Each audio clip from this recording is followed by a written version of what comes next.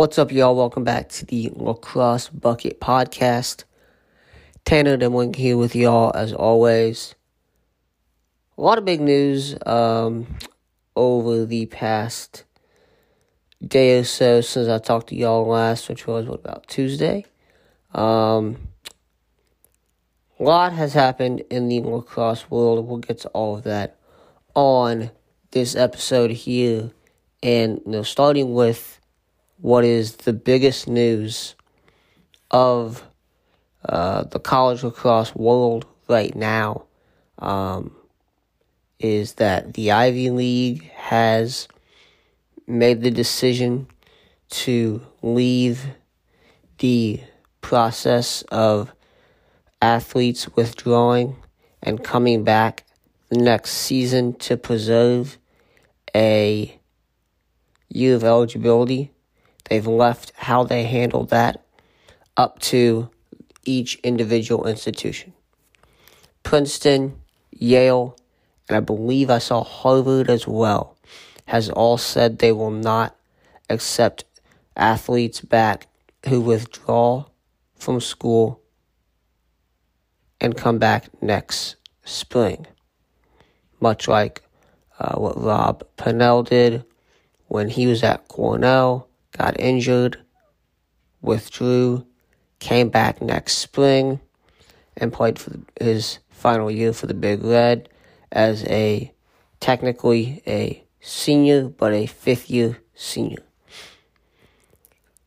This, big news here from the Ivy League, and really the biggest one coming from Princeton, as they were the first school, reported to have said they won't allow withdrawn athletes back, which has prompted the best player, possibly the best player in college lacrosse this season to enter the NCAA transfer portal. That would be Michael Sowers, the frontrunner for the Tualatin Award this season, all-time leader in points at Princeton, tied that record in just 3 years, I believe. Absolutely outstanding player. His phone and email is blowing up big time right now, I would guess. Every college coach in the country wants this kid. You look at Michael Sowers, there's also a couple other Princeton guys that have entered the portal, some other Ivy guys as well. We know Kyle Gallagher, who is a senior this year, entered the portal about a week or so ago. I believe there's been one or two more Princeton guys that have entered the portal as well over the past week. Michael Sowers is the latest senior from the Ivy League to enter the transfer portal. Connor McCarthy, that's the other midfielder from Princeton, he has also entered the portal reportedly as well. And obviously there's a lot of speculation around where Michael Sowers is going to go. And obviously everything's all pure speculation now. But, you go on Twitter, go on any of those message boards or anything like that, and you see a lot of Duke, Penn State, Virginia, Georgetown. And I do want to, I'm not implying anything here, but do want to mention that when Michael Sowers was choosing a school, he committed to Princeton over Georgetown. Princeton and Georgetown were his two finalists during the recruiting process before he committed to Princeton. Obviously, one of the best careers in Princeton history. So when you look at, that's something to think about. Maybe he goes to Georgetown since he has a prior relationship with the school there, by being recruited there, and almost going there. Duke and Penn State are both interesting ideas. Penn State gets back a lot of talent, so if they could add Michael Sowers in there, you'd have Mac O'Keefe, Michael Sowers, and T.J. Malone at attack. That's pretty dangerous there. And then you have some of those midfielders coming back. Jack Kelly coming back for the Nittany Lions. They got Gerardo Osiri coming back now too. Colby Knies, Nick Cardiel coming back in goal and on defense. So, if they would add Michael Sowers, obviously all speculation at the moment, but if Penn State were to add Michael Sowers, I think that's just a shoo-in for a national title there. You lose Glenn Mint, you replace him with Michael Sowers. I don't think there's anyone else that can replace Glenn Mint, obviously, but Michael Sowers, closest thing. And if it was Glenn Mint going to Princeton, replacing Michael Sowers, it'd be the same thing. Those are the two best attackmen, likely the two best players in the country. So, that would be an interesting landing spot for sure for Michael Sowers. Again, all speculation here, but Duke is a school that we've heard a bit about. And one thing to mention when you're looking at any ACC school that might look like it's a fit for Sowers, the ACC, there are reports out there that the ACC will not allow seniors a fifth year because of this. I know the University of Wisconsin has already announced that they will not be doing that extra year thing that the NCAA has put in place. Billy Alvarez, who's former football coach, now the athletic director up there at Wisconsin, announced that yesterday. And as mentioned, there's also reports that the ACC will not be allowing guys to come back for an extra year. And I think that might be a bit as to why the only ACC news we've gotten of guys not coming back or coming back or not coming back are Michael Krause saying he's going pro and not coming back to Virginia. But we don't have anybody that has announced they will come back from any ACC school yet, at least at the time of recording this, that I've seen. Another couple landing spots here, just kind of playing along here, as obviously all speculation, but let's say Michael Sowers goes to Syracuse. That would be pretty dangerous. Chase Scanlon, Michael Sowers. We'll see if Stephen Rafis comes back. Griffin Cook is coming back. Tucker Dordevic at the midfield. Jamie Trimboli, I did hear that he said he wants to come back to Syracuse if it's a possibility, but nothing's set in stone right now, is what I've heard on Jamie Trimboli. Looking at UNC, you have Chris Gray, who's going to be a senior, Nikki Solomon, who'll be a junior, add in Michael Sowers. That's pretty dangerous there. We'll see what Tanner Cook and Justin Anderson do at the midfield spots, if they come back or not. But I think really any team that Michael Sowers goes to is an immediate contender, right? This is just like last year when Chris Gray transferred from Boston U to North Carolina.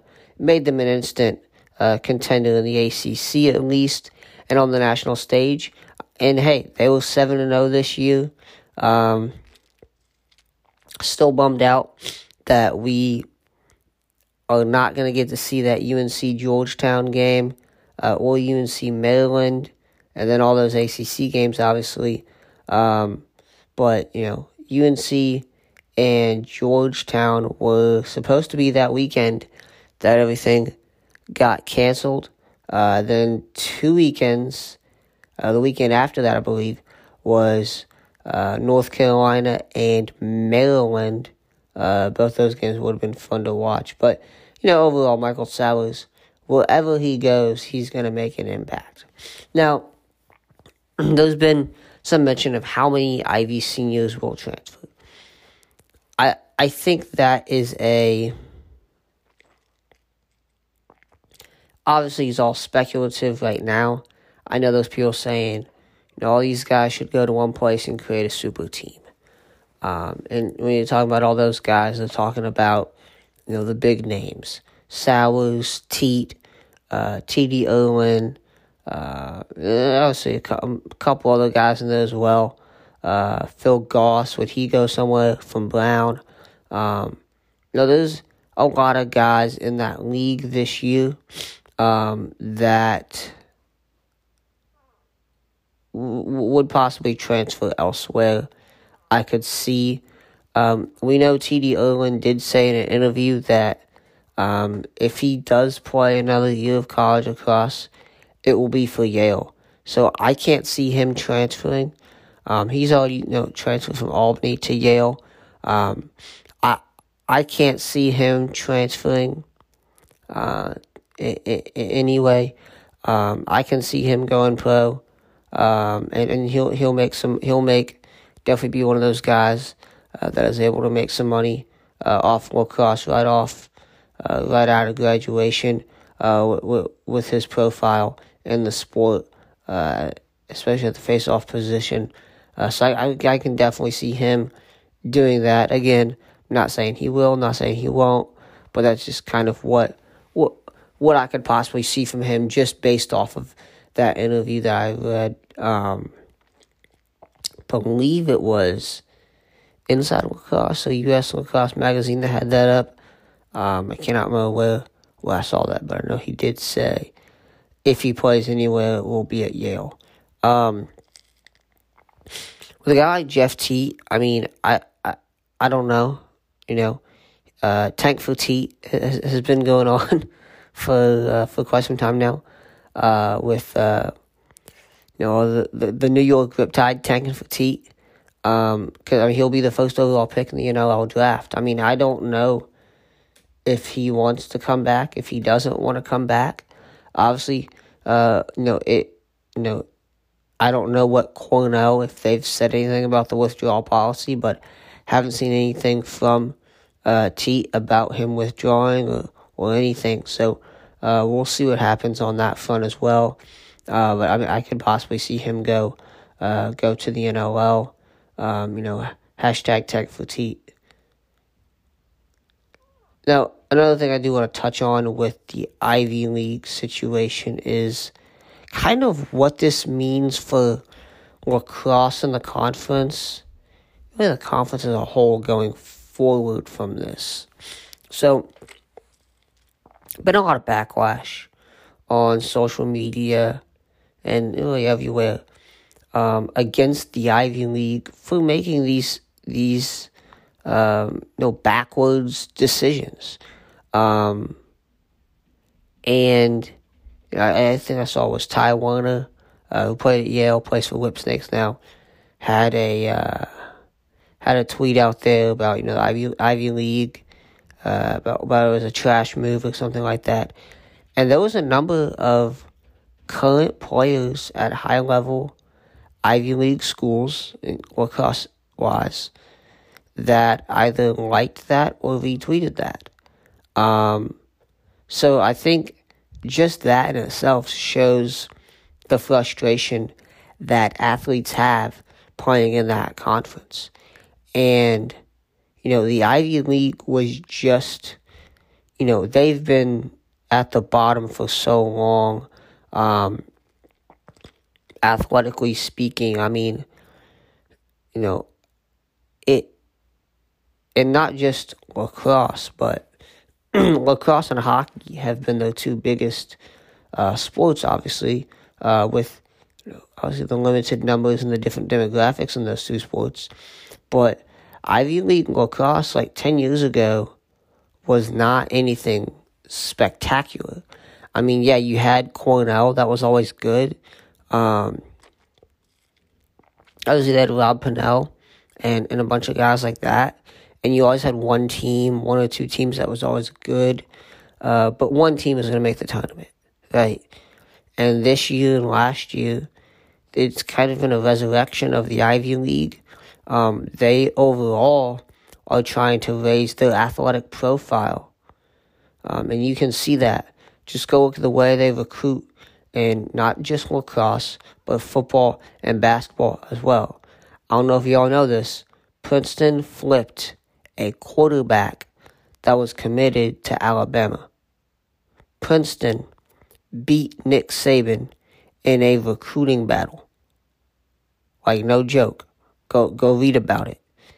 The Ivy League overall was, I think the perception of it wasn't the kind of rich, stuck-up, white, establishment. I don't know what you want to call it. The Great Ivy Tower establishment type demantra. Obviously, academically, a lot of people, going to those schools opens a lot of doors. But for a lot of people, kind of the stigma of the Ivy League, I think that was going away a bit because you had more high-level athletes going to the Ivy League. There's been some high-level basketball players go play in the Ivy over the past few years. And it's just, I think, and obviously lacrosse-wise, they've been much better than they have in a while.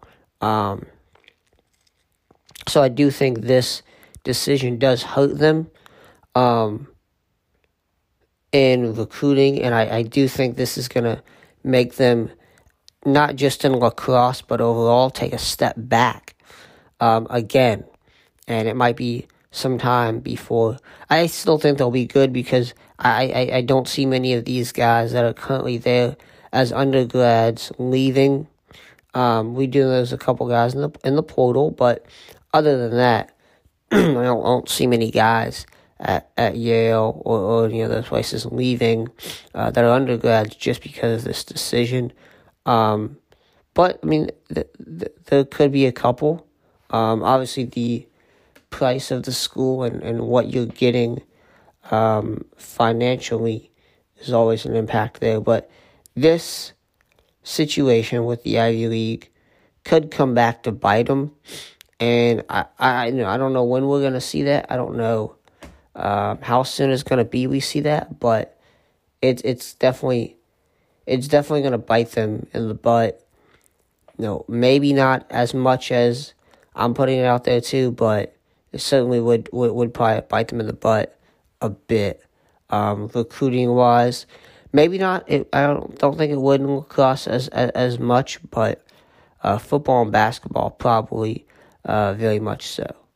And you've already seen a bit of that with guys that are injured that have to transfer somewhere else to play the final year because they have that extra year because they were injured and got a medical red shirt, but they can't use a red shirt at an Ivy school.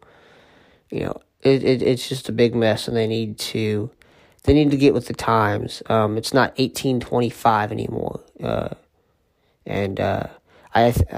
liked this. I saw this on Twitter. Said retweeted an article that was about the Ivy's decision, and I believe it said something like, I thought they were the smart ones. So definitely a lot of backlash there. It could come to hurt them. Moving on to kind of the big news out of Happy Valley. Penn State will have a ton of their guys coming back. Seniors, that is, when Colby Knies and Gerardo Arceli both announced their intent to return next season. They both announced that yesterday on Thursday. You have Mac O'Keefe coming back. You have Nick Cardile coming back. I think with all the talent that they bring back, and they also have obviously some decent talent on the roster. The only notable senior that I can think of right now for Penn State that hasn't announced he is either returning or leaving is Dylan Folds. I don't know what he will do, but he is the only guy that I have seen or haven't seen any news about from Penn State as of yet. I think with this talent, I think there's no question that Penn State is the favorite to win the Big Ten next year. Even if they don't add a transfer or anything, they have some good recruits coming in. They have some good freshmen. And this is going to be a team. Jeff Tambroni has built Penn State into a power. I think they're just continuing, and I think one thing to kind of look at and see. Obviously, we don't know what some of those guys at Maryland or Hopkins are gonna do.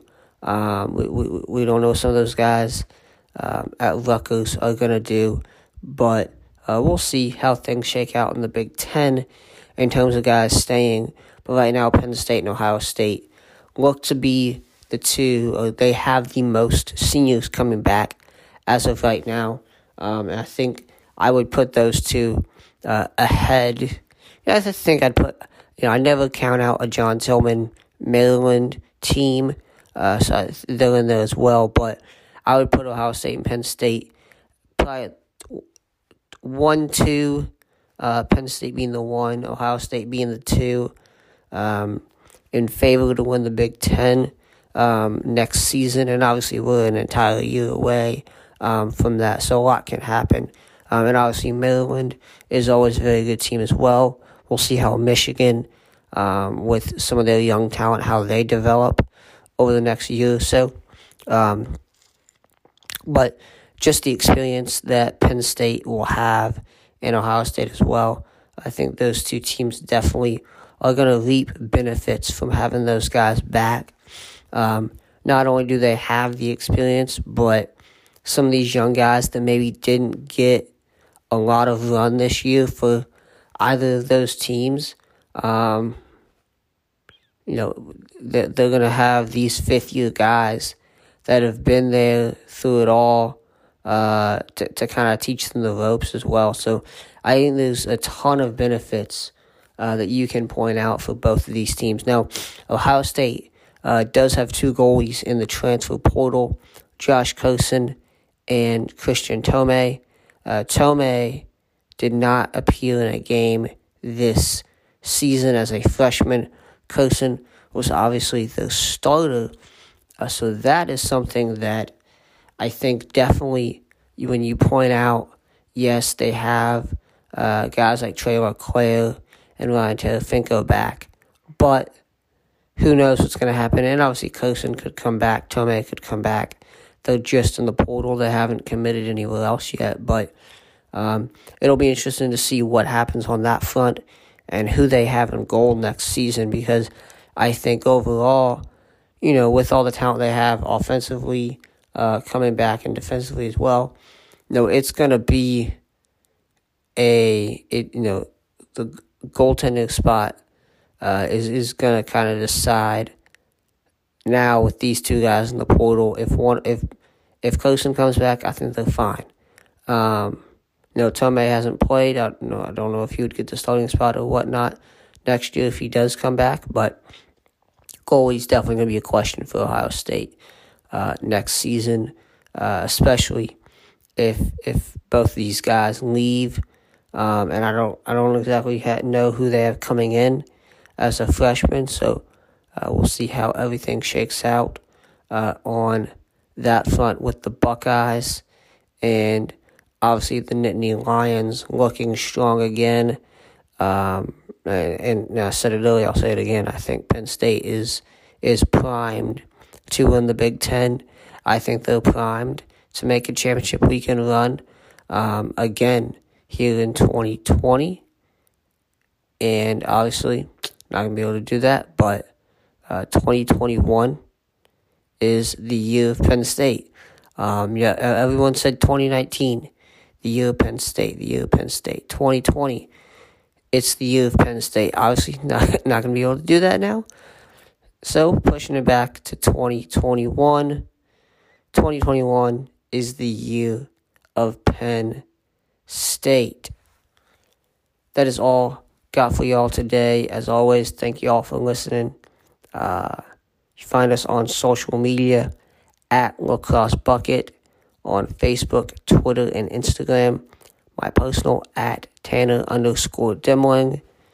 As always, lacrossebucket.com, where it's always lacrosse season.